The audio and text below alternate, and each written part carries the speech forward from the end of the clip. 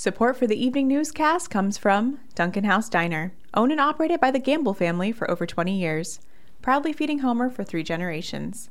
Dine in at 125 East Pioneer or order online at duncanhousehomer.com.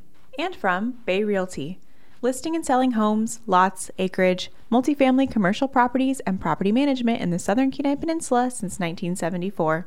Learn more at bayrealtyalaska.com or by calling 235-6183.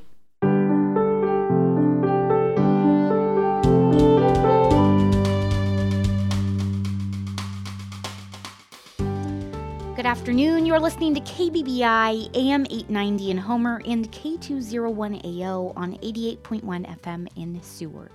I'm Hope McKenney with some local news on Thursday, February 9th, 2023. Homer Council on the Arts holds the Community Arts Awards each year to celebrate the talented artists who call Homer home and their contributions to the community. The council announced this year's recipients late last month, marking nearly 2 decades since its first awards ceremony. 7 Homer residents were nominated by their peers and received art awards this year, from visual and musical artists to teachers and business owners. Kathy Stingley is a Homer resident and current president of the Pier 1 Theater Board of Directors. She received the Mary Langham Volunteer of the Year Award.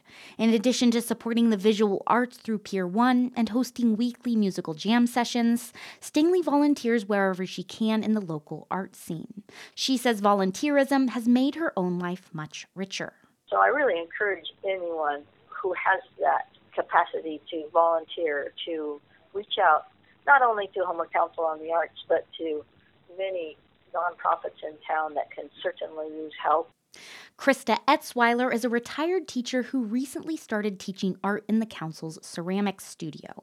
She received the Jill Berryman Art Educator Award for her more than 25 years of teaching art in the community. Etzweiler says she incorporates visual arts into her classrooms because of the positive impact it has on students. It takes someone who is passionate about the arts when you have to put so much into making them happen, but the output of energy is far surpassed by the energy that you get in return by the joy that it brings me. So that's the reason I keep wanting to be involved in arts education. You can find the full list of Community Art Award recipients online at homerart.org. Alaska voters narrowly decided to adopt a new voting system 3 years ago, including open primaries and ranked choice voting. Last November, voters put that system to the test in a series of high-profile state and congressional elections. But critics say the fight against ranked choice voting is just beginning. KDLL's Sabine Pooks went to an event in Kenai where opponents of the system were rallying to repeal it and has this story. As the State of the Union wrapped up in Washington, D.C., Kelly Tshibaka stood in front of an American flag of her own in Kenai. Alaskans that this is a very, very dangerous move and a threat to our democracy. If we do not act now, the entire U.S. election system is about to change.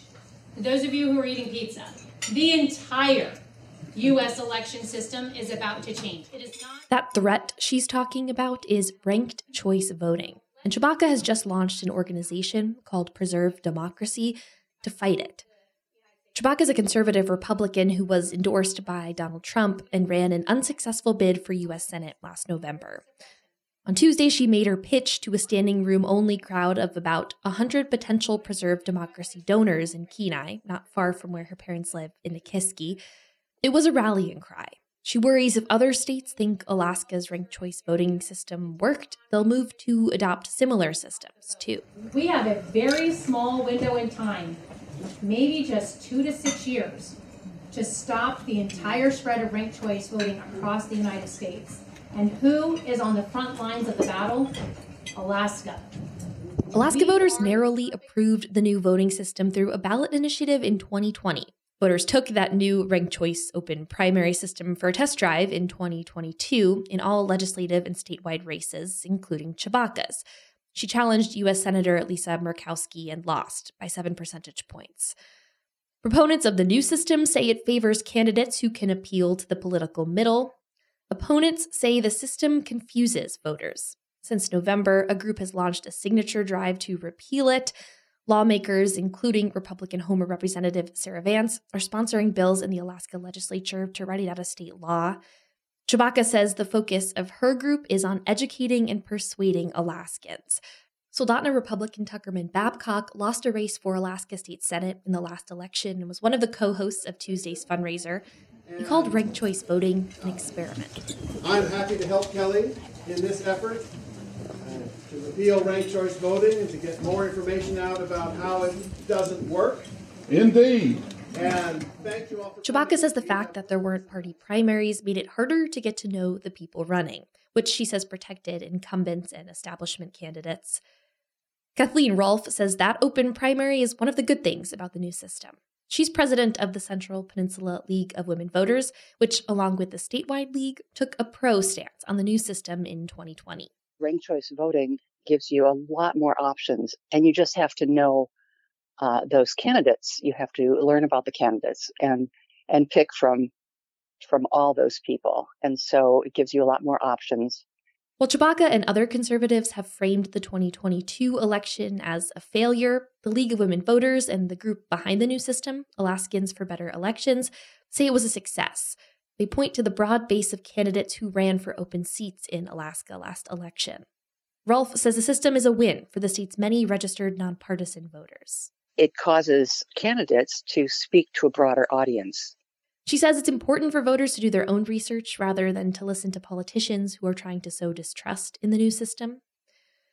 At the fundraiser in Kenai, Jim Duffield says he'd like to see ranked choice repealed altogether.